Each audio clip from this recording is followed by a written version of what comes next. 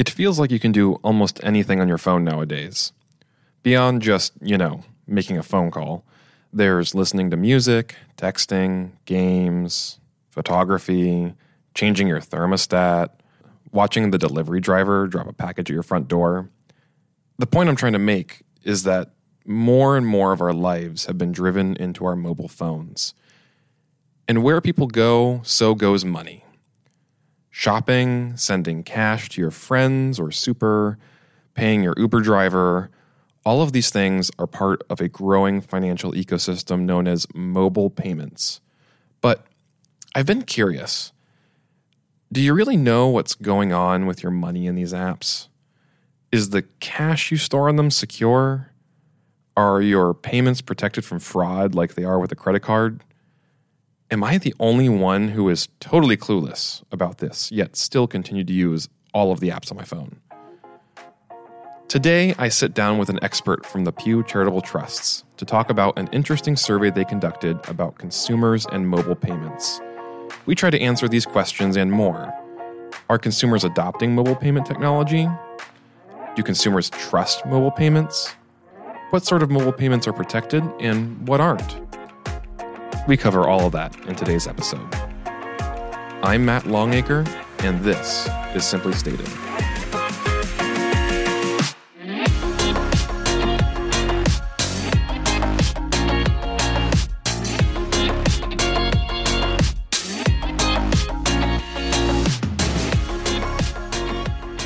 So today I have Rachel Siegel in the studio with me.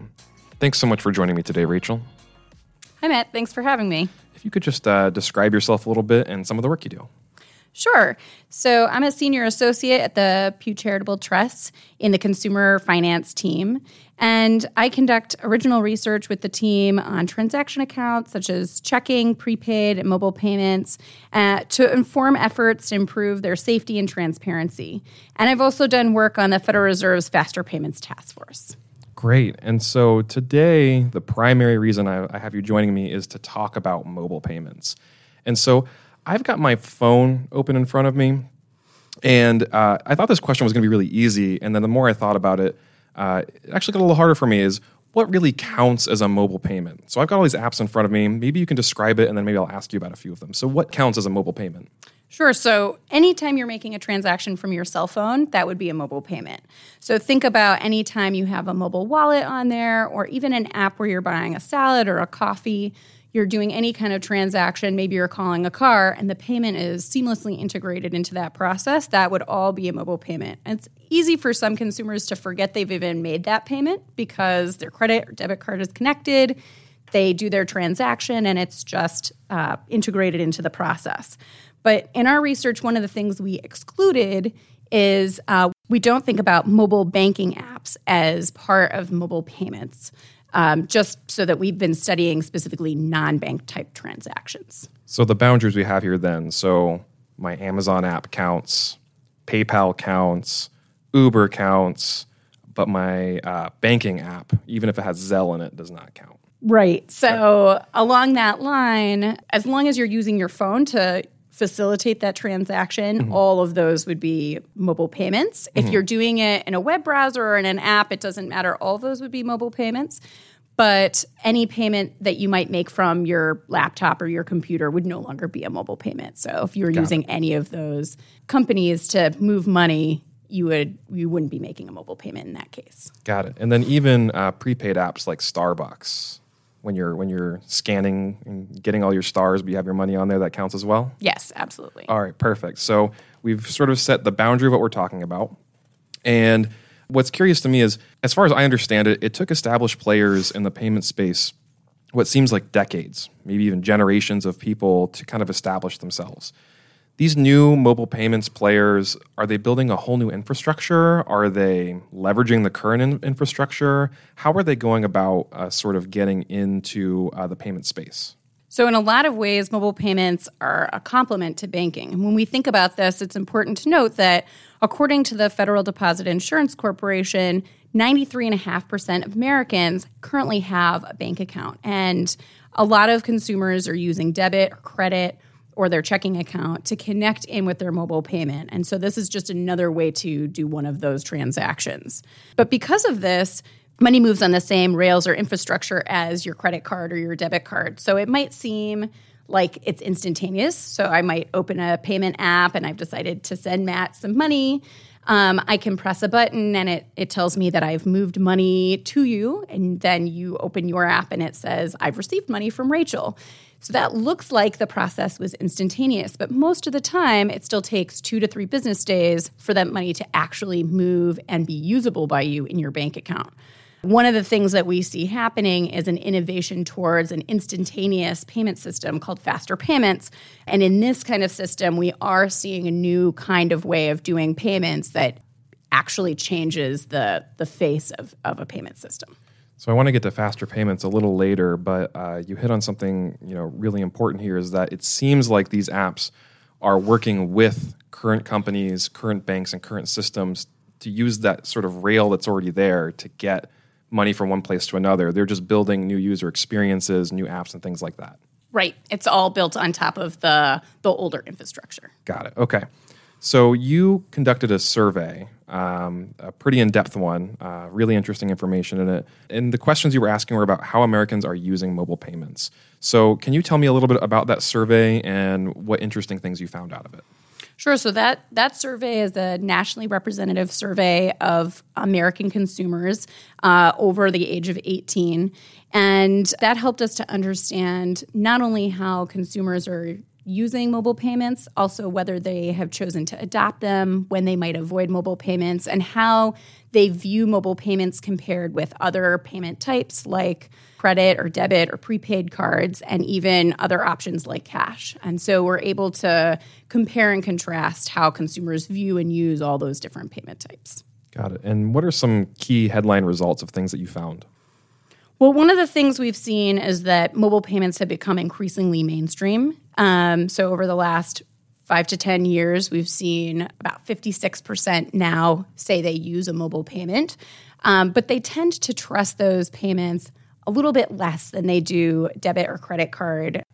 Overall, consumers are more concerned with the protections that they have on mobile payments compared with a debit or a credit card. And in certain cases, many even trust cash more than those other electronic payment types.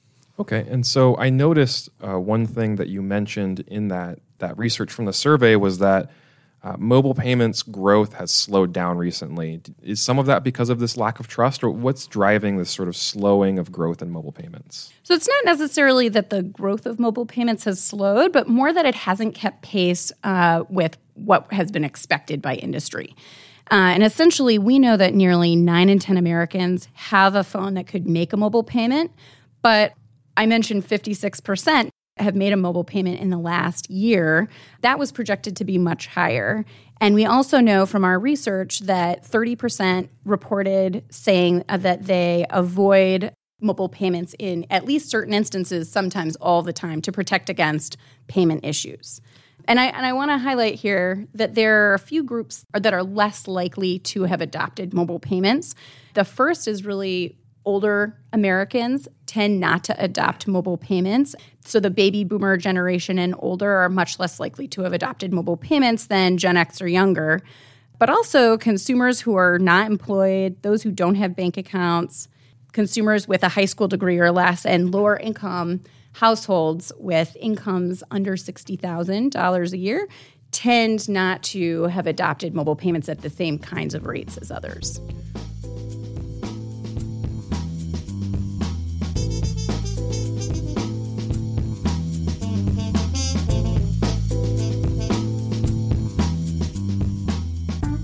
So you already explained that there's some skepticism about or some concerns about the protections of mobile payments. What other things are maybe driving consumer hesitancy to use them? So Pew's research shows 3 factors that seem to be stymieing adoption and use.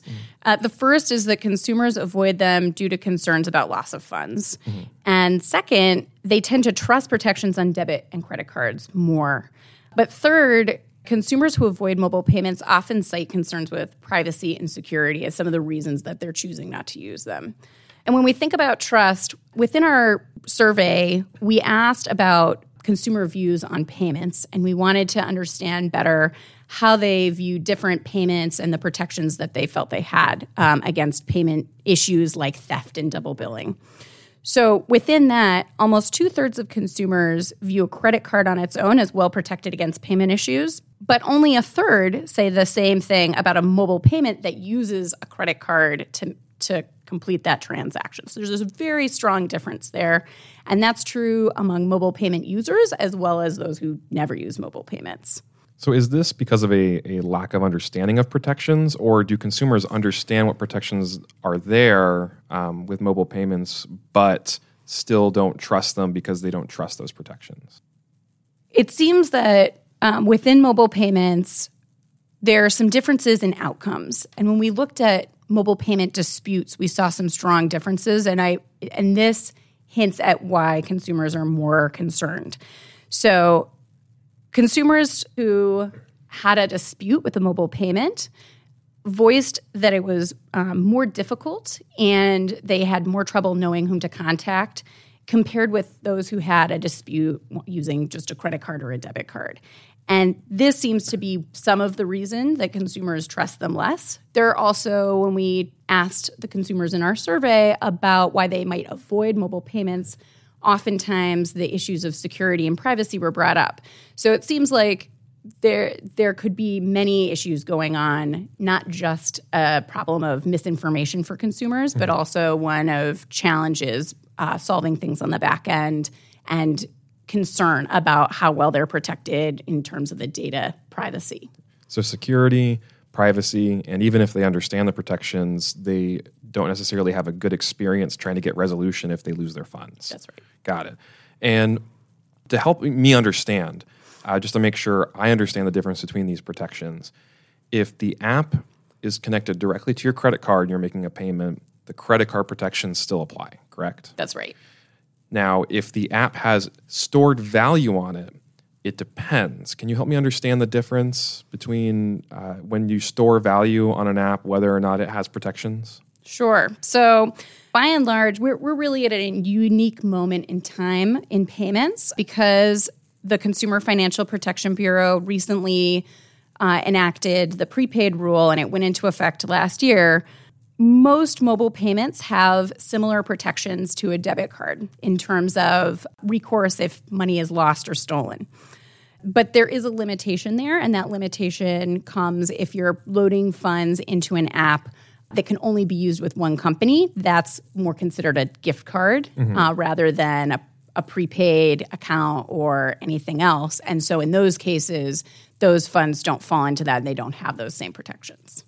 So then go back to my Starbucks app, right? Because I can only use it at Starbucks, that money that's in there doesn't have the same protections as another app where I could use the money in multiple places. That's right. Anytime you can't use it anywhere but that one company, that would be considered a gift card, and so it wouldn't have those same protections. But as I noted, by and large, almost all mobile payments do have those stronger protections now, and so we have pretty good parity across electronic payments in terms of recourse for consumers when there's theft or fraud. Got it. And so there are a lot of businesses that are still really hoping that mobile payments has a really high adoption rate, continues to grow. If we're hoping for a world that's more ideal for a mobile payments future, where consumers are adequately protected, adoption is high, transactions are easier, what needs to happen? So now that we have this prepaid rule in place, we've reached that nice parity between a lot of different payment types. But regulators really need to consider how to maintain that parity, even as we see new kinds of innovations come on the market and new approaches in payments. And they also need to think about how consumers are protected against privacy and data breaches, because that is one of the factors we've seen not only in this most recent survey, but in previous research we've done. We've continued to hear over the years that consumers are concerned with privacy and security, and that's a big reason they're not adopting mobile payments as much.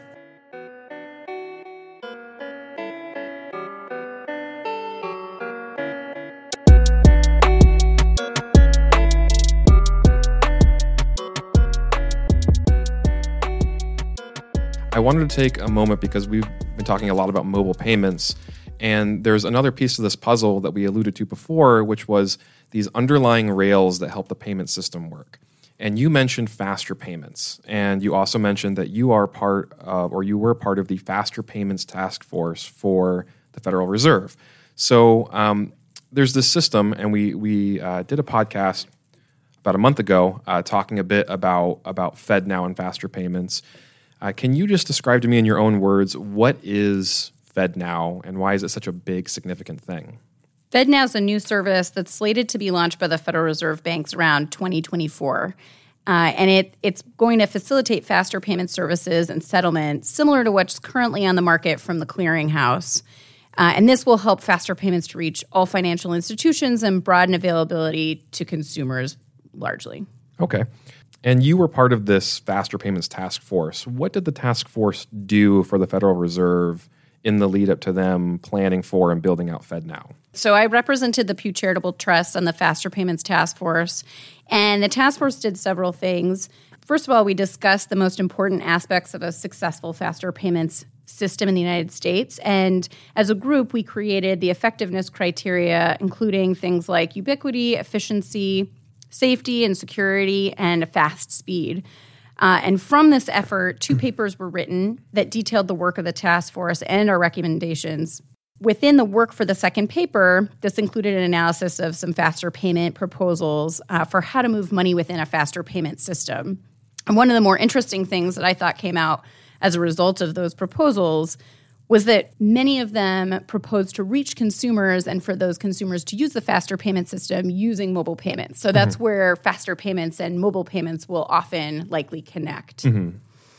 And so bringing all that together, as FedNow is built out and eventually rolls out alongside some other real-time payment systems, what is the end impact for a consumer? So as FedNow works to expand faster payments, consumers will be able to send and receive money in an instantaneous way or nearly instantaneous. Essentially, instead of the 2 to 3 business days that I talked about before that money often moves right now, money sent through a faster payment system will be sent and received almost immediately. And so in that scenario I gave before, you'd be able to, I would send you money and you'd be able to not only receive it in your bank account, but go on to pay a bill or another person using those funds right away instead of waiting for the money to become available to you. And the funds will be moving in an irrevocable way, which means that you won't be able to stop a payment once you've initiated it, but it also means that it's usable right away because of that irrevocability. And faster payments will help consumers and businesses in some very specific ways, especially consumers living paycheck to paycheck. This could be a very powerful change.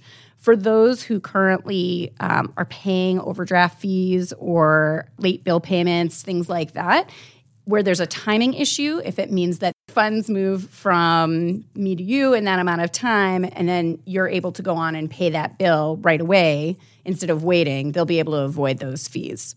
What it won't do is it's not going to eliminate overdrafts entirely, and it won't eliminate the need for loans for people who are just short on cash. Banks will still be able to allow faster payments to go through and for consumers to incur an overdraft. And for businesses, there's a little bit of a different angle here. The speed and certainty of funds will help reduce risks that the money isn't good to use, and it'll be able to move the tools that they need in order to operate more seamlessly and quickly back and forth because those funds are available. So that sounds like a great perk, but irrevocability also seems like there's some risk associated with that. Is that true? Yes, there is some risk associated with that. So within a faster payment system, the sender will authenticate themselves and authorize the payment to go through. That payment goes through immediately, which is great as long as that's actually the business or the person you intended to pay. But in certain situations, like if a scammer has called somebody and convinced them that they should pay them money and they shouldn't, that money will be pushed out and authenticated and authorized, and the funds are permanently lost and there's no recourse to recover those funds. And we've seen this in the UK. They have a faster payment system that's been in place for over a decade, and they've seen this situation really become a problem for consumers and have had started to act to try to fix this problem. So cybersecurity becomes ever more important, privacy and protection becomes ever more important, and making sure our regulations are up to date for consumers as well, I guess, right? Right, absolutely. So that loops it all back again to the consumers and mobile payments. Well, that's really awesome. Thank you so much for sharing all of this information. It's really valuable, really interesting for me, for regulators, for everyone just to know exactly what's going on in the world of mobile payments. Thanks again so much, Rachel. Thank you. That's a wrap for today. If you enjoyed this interview and want to learn more about Pew's consumer finance work, you can visit pewtrusts.org/money. That's pewtrusts.org/money. If you want to listen to more things nerd finance, please subscribe to this podcast. You can find it in any podcast app. Just search for Simply Stated or CSBS or the Conference of State Bank Supervisors. We've got a ton of new content lined up this year. If you don't have time for longer podcasts, this is one of the shorter of the longer ones. We've even got sound bites that are 10 minutes or less to get you up to speed on the industry lingo and all the current news. You can also check out our stuff at csbs.org. Just head over to the newsroom and you can get this podcast right into your inbox along with our blogs and weekly newsletter. All you got to do is subscribe. Thanks so much for joining. I'm Matt Longacre, and this was Simply Stated.